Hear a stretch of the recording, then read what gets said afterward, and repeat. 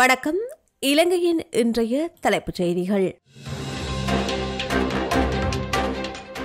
ஐக்கிய மக்கள் சக்தியின் நாடாளுமன்ற உறுப்பினர்கள் 7 பேர் அரசாங்கத்துடன் இணைந்து கொள்வதற்கான பேச்சுவார்த்தையில் ஈடுபட்டுள்ளதாக தெரிவிக்கப்படுகிறது. எதிர்வரும் அமைச்சரவை மாற்றத்துடன் கூடிய வரவு செலவு திட்டத்தின் போது இந்த குழு அரசாங்கத்துடன் இணைந்து கொள்ளவுள்ளதாகவும் குறிப்பிடப்படுகின்றது.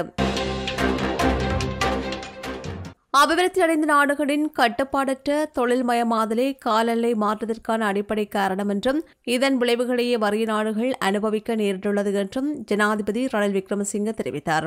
எகிப்தின் ஷாம் அல் ஷேக் நகரில் நடைபெற்று வருகின்ற காலநிலை மாற்ற தொடர்பான COP27 மாநாட்டில் உரையாற்றிய ரணில் விக்ரமசிங்க போதுமான நிதி இல்லாததால் வறிய நாடுகள் எதிர்கொள்ளும் பிரச்சினைகள் அதிகரித்து வருவதாக குறிப்பிட்டார். இதன் விளைவாக இந்த நாடுகள் தங்கள் மக்களின் வாழ்க்கை தரத்தை பாதுகாக்க போராடும் அதே வேளையில் பொருளாதார ரீதியாக முன்னேறவும் போராடுவதனால் இந்த நாடுகள் இரட்டை ஆபத்தை எதிர்கொண்டிருப்பதாகவும் அவர் சுட்டிக்காட்டினார். இலங்கையில் இருந்து சென்ற வேளை மூழ்கிக் கொண்டிருந்த கப்பலிலிருந்து மீட்கப்பட்டவர்கள் அனைவரும் தாம் இலங்கை தமிழர்கள் என்று தெரிவித்துள்ளனர். இந்த கப்பலில் 264 ஆண்கள், 19 பெண்கள் மற்றும் 20 குழந்தைகள் பயணித்ததாக தெரிவிக்கப்படுகின்றது. இந்த இளைஞர்கள் வானூர்தி மூலம் மியன்மாருக்கு சென்று அங்கிருந்து படகு மூலம் கனடாவுக்கு செல்லும் போது அவர்களின் படகு அனர்த்தத்துக்கு உள்ளாகியமை குறிப்பிடத்தக்கது.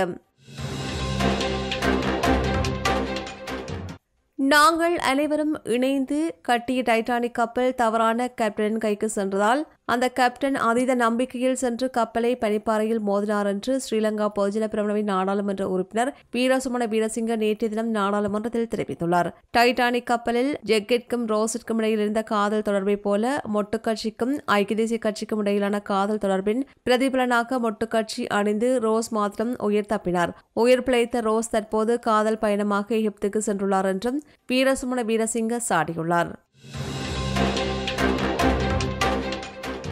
நாட்டின் மறுசீரமைப்புக்கு தமது அரசாங்கம் பூரண ஆதரவை வழங்கும் என்று இலங்கைக்கான சீன தூதுவர் ஹியூ ஜென்கோங் தெரிவித்துள்ளார். நிதி ராஜாங்க அமைச்சர் சகான் சேமசிங்கவை சந்தித்த சீன தூதுவர் இதனை தெரிவித்ததாக நிதி அமைச்சு தெரிவித்துள்ளது. இரு நாடுகளுக்கும் இடையிலான நீண்டகால உறவுகளை வலுப்படுத்தி இலங்கைக்கு தொடர்ந்தும் ஆதரவளிப்பதாக அவர் தெரிவித்துள்ளார். இதற்கிணங்க இலங்கை ஒருபோதும் தனிமையில் விடமாட்டேன் என்று சுட்டிக்காட்டியுள்ள அவர் நெருக்கடி நிலையிலிருந்து இலங்கையை மீட்பதற்கு தொடர்ச்சியான ஆதரவை வழங்குவதாக நிதி ராஜாங்க அமைச்சருடன் நடைபெற்ற சந்திப்பில் உறுதியளித்துள்ளார்.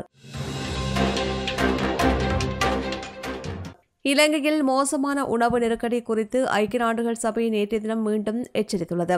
அத்துடன் அவசர மனிதாபிமான உதவி தேவைப்படுகின்ற மக்களின் எண்ணிக்கை 3.4 மில்லியனாக 2 மடங்காக அதிகரித்துள்ளது என்றும் ஐக்கிய நாடுகள் சபை குறிப்பிட்டுள்ளது. உணவு தேவைப்படுகின்றவர்களுக்கு உணவளிக்க $79 மில்லியன் திரட்டியதாகவும் எனினும் ஏழைகளின் எண்ணிக்கை அதிகரித்து வருவதால் கூடுதலாக $70 மில்லியன் தேவைப்படுவதாகவும் கூறப்பட்டுள்ளது. ஆஸ்திரேலியாவில் இடம்பெற்ற இலங்கை கிரிக்கெட் வீரர் தனுஷ்க குணதிலக்க மீதான சம்பவத்தில் தன்னையும் இணைத்துக் கொண்டு கிரிக்கெட் விளையாட்டை அரசியலாக்குவதன் மூலம் நாட்டின் நற்பெயருக்கும் கீர்த்திக்கும் மேலும் சேதம் ஏற்படும் என்று முன்னாள் அமைச்சர் நாமல் ராஜபக்ஷ தெரிவித்துள்ளார். விளையாட்டுத்துறை அமைச்சர் பதவியை ராஜினாமா செய்த பிறகு விளையாட்டு நிர்வாகத்தில் தலையிடவில்லை என்றும் அவர் கூறியுள்ளார். தன்னுடைய ட்விட்டர் பக்கத்தில் இது தொடர்பாக பதிவிட்டுள்ள நாடாளுமன்ற உறுப்பினர் நாமல் ராஜபக்ஷ இந்த கருத்துக்களை வெளியிட்டுள்ளார். கடவுச்சீட்டு விநியோக நடவடிக்கை இன்று முதல் மீண்டும் ஆரம்பிக்கப்படவுள்ளதாக குடிவரவு மற்றும் குடியகல்வு திணைக்களம் அறிவித்துள்ளது. அதற்கமைய பத்ரமுல்லில் உள்ள குடிவரவு மற்றும் குடியகல்வு திணைக்களத்தின் பிரதான அலுவலகத்திலும் மற்றும் நாடளாவிய ரீதியில் உள்ள அனைத்து பிராந்திய காரியாலயங்களிலும் கடவுச்சீட்டு விநியோகம் வழமைக்கு திரும்பவுள்ளதாக தெரிவிக்கப்பட்டுள்ளது. கணனி முறைமை கோளாறு தற்போது சீரமைக்கப்பட்டுள்ளதன் காரணமாகவே கடவுச்சீட்டு விநியோகம் இன்று முதல் மீண்டும் ஆரம்பிக்கப்படும் என்று குடிவரவு மற்றும் குடியகல்வு திணைக்களம் தெரிவித்துள்ளது. குரங்கம்மையை தடுப்பதற்கு முறையான கைகளை கழுவுதல் மற்றும் சுத்தப்படுத்தல் மிகவும் முக்கியம் என்று கொழும்பு சீமாட்டி ரிட்ஜ்வே வைத்தியசாலையின் ஆலோசகர் குழந்தைநல மருத்துவர் தீபால் பெரேரா தெரிவித்தார். இந்த முறைகள் அடிப்படை தடுப்பு முறையாக கருதப்படுவதாக அவர் குறிப்பிட்டார். அடிப்படை சுகாதார வழிகாட்டுதல்களை பேணுவது மிகவும் அவசியம் என்றும் பெரேரா கூறினார். இந்நோய் தோலிலிருந்து தோல் மற்றும் வாயிலிருந்து வாய் உட்பட சாதாரண தொடர்புகள் மூலமாகவும் பாலியல் தொடர்பு மூலமாகவும் பரவக்கூடும். எனவே பொதுமக்கள் தங்கள் நெருங்கிய தொடர்புகளை 21 நாட்கள் வரை கண்காணிக்க வேண்டும் என்றும் அவர் கேட்டுக்கொண்டார்.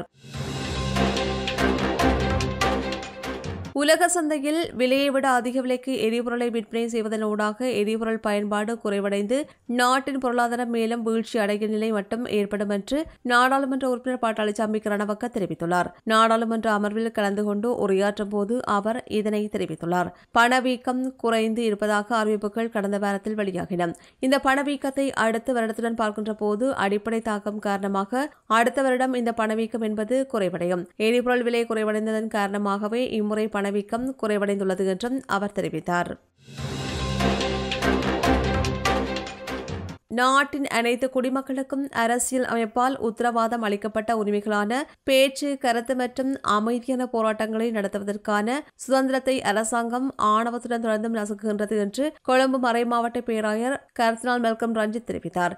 லஞ்சம் மற்றும் ஊழலுக்கு எதிராக குரல் கொடுக்கும் மற்றும் அவற்றுக்கு எதிராக அமைதியான போராட்டங்கள் அல்லது எதிர்ப்பு ஊர்வலங்களை நடத்துகின்ற மனித உரிமைகளுக்கான போராட்டக்காரர்களுக்கு எதிராகவே தற்போதுள்ள அரசாங்கத்தால் நடத்தப்படுவது கொடூரமான மற்றும் சகிக்க முடியாத அடக்குமுறையாகும் என்றும் அவர் குறிப்பிட்டார்.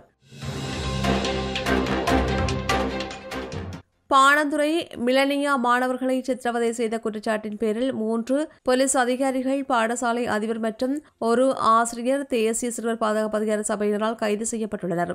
5வரையும் நீதிமன்றத்தில் முற்படுத்திய நிலையில் அதிபர் மற்றும் 2 காவல்துறை அதிகாரிகளை எதிர்வரும் 16ஆம் தேதி வரையில் விளக்கமறியலில் வைக்குமாறு உத்தரவிடப்பட்டுள்ளது.